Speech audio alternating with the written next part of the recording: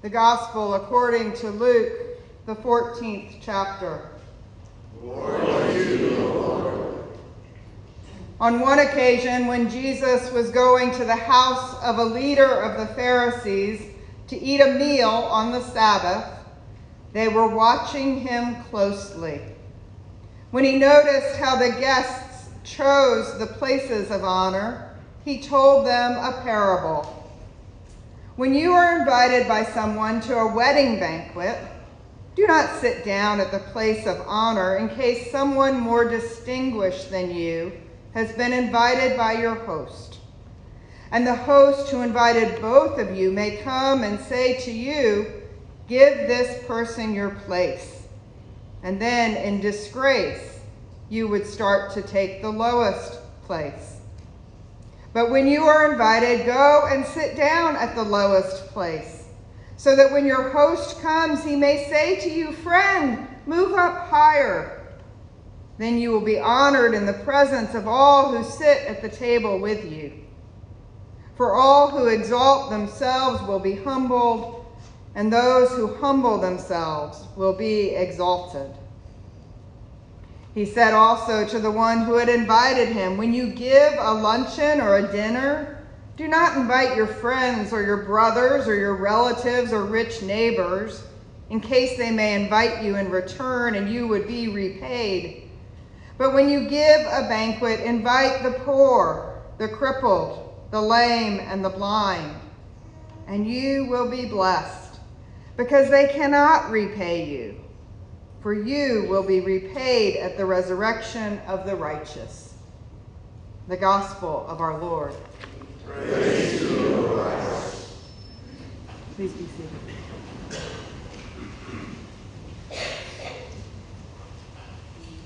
Let us pray.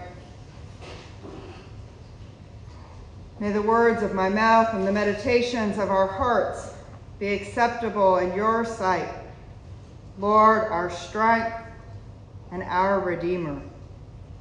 Amen. I have really wrestled with the gospel text this week. Whether you have been the host or a guest at a function, this text reads at first as if it were an advice column from Emily Post, giving etiquette tips for hosting or attending a party. I remember a colleague joked once that these verses make the case for place cards at any event. But I am convinced that Scripture is more than a rule book or a set of instructions.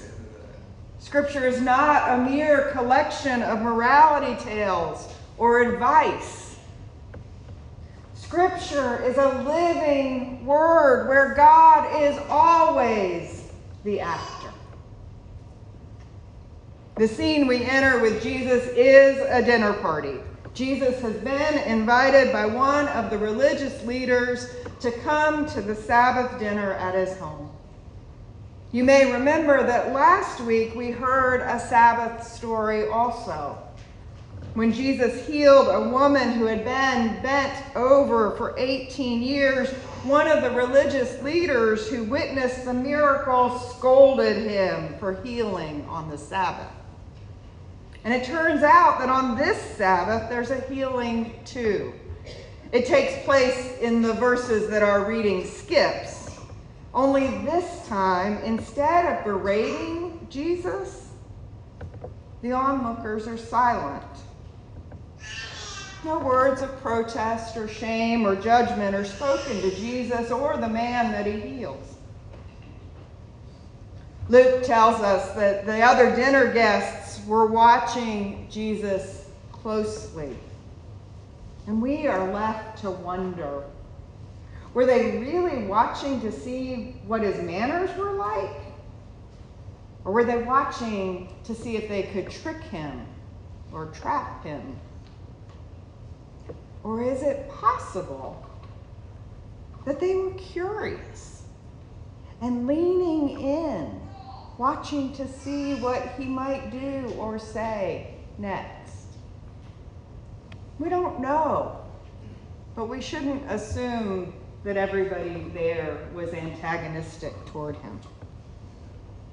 Evidently, Jesus was watching them too, because watching how they chose their seats compelled him to tell the parable or the story that follows. Jesus boldly addresses the host and his guests.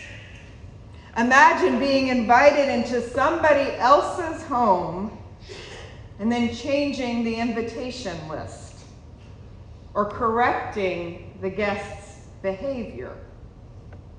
It feels presumptuous at best. But maybe that's the point. Swiss theologian Karl Barth once said that faith in God's revelation has nothing to do with an ideology which glorifies the status quo. In biblical times, at dinners like this one, there would have been a central table and guests would have been reclined in seats around it. Everyone would have known their place in the pecking order. And if you presumed to take a prime place, then you could be asked to move down and farther from the center when a more honored guest arrived. The story that Jesus tells illustrates a different kind of banquet and a different way of being together. The banquet that Jesus describes isn't about reciprocity or repayment. Instead of seeing life as a series of transactions where you do something in order to earn a particular benefit or to win the favor of another person, this banquet that Jesus tells us about is first a place of generosity, where we leave seats open for those who may not have arrived yet. It is a place of humility, where we don't think more of ourselves than others. And it is a place of kindness, where we welcome those who would typically be excluded. At this banquet, we are all guests, and God is the host. God extends the invitation to us all and removes all the barriers for us that we may come and participate. When we gather around the bread and the wine, we participate in God's banquet for us all. Whether we are poor in spirit or we don't know how we will pay our bills, whether we are paralyzed by pain and physical disability or by anxiety and depression,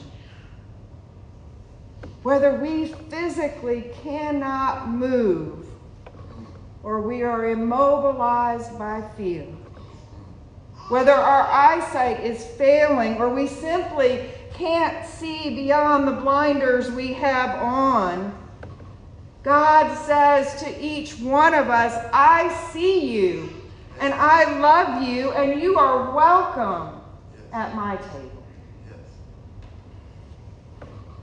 Lutheran pastor Delmer Chilton tells the story of going to a Holy Week breakfast at a big downtown church down south.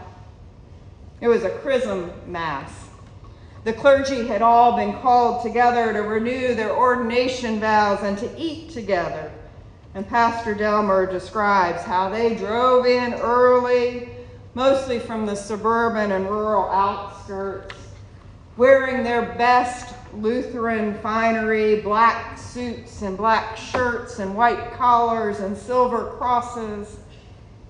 They vested in the chapel and filed into the choir stalls and the chancel. The bishop preached and prayed, gave them communion, and they prayed and received the elements, as he said, with humble hands, if not with humble hearts. And after worship, they moved to the small dining room, where they consumed a generous brunch of eggs and bacon and biscuits and cheese grits. and sausage balls and fresh fruit and. They sat at oak tables covered with linen tablecloths.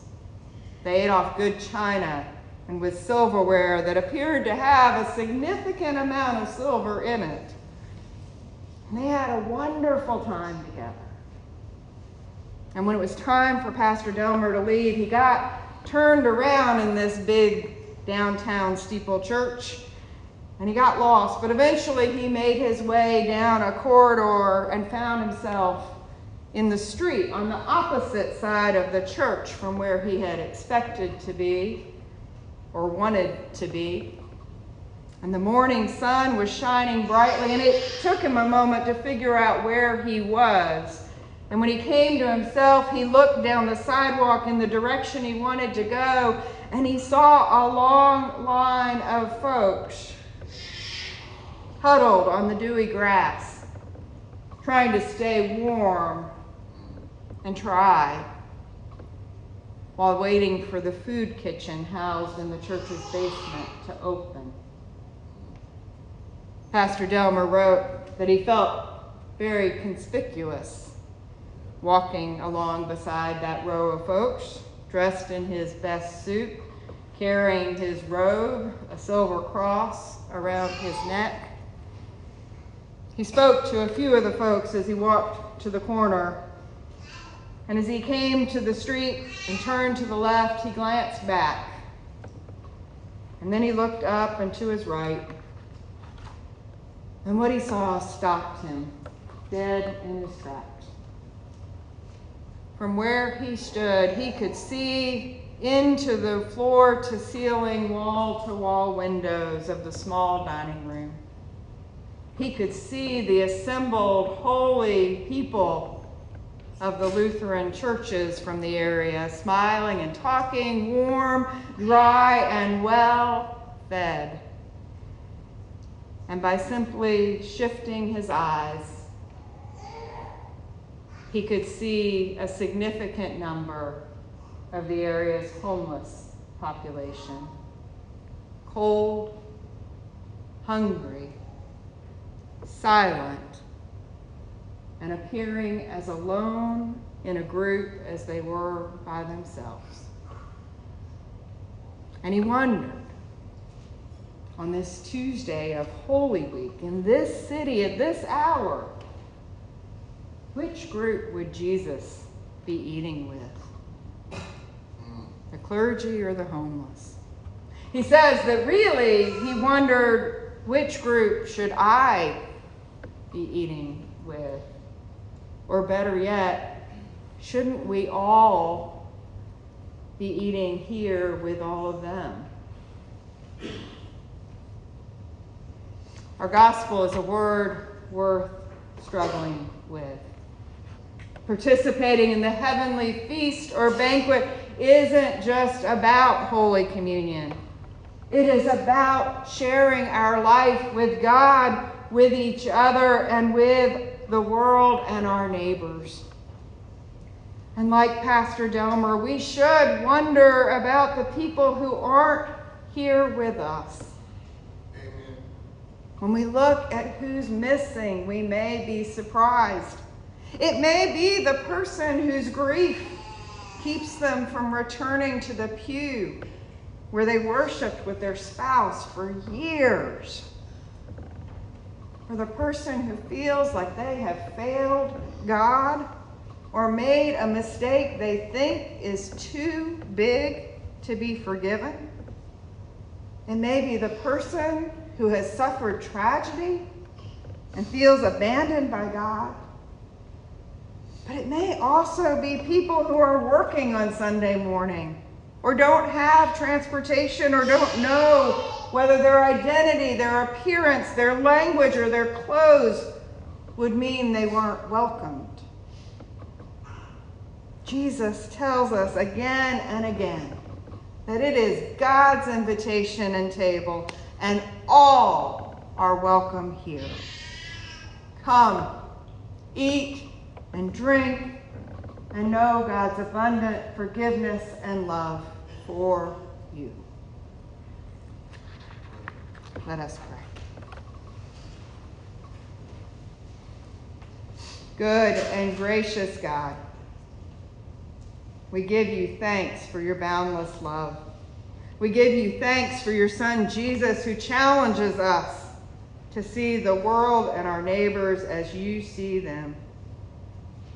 Give us confidence that your invitation to the banquet includes everyone. And by your Spirit, help us respond with generosity, humility, and kindness. We pray in the name of Jesus, our Lord and Savior. Amen.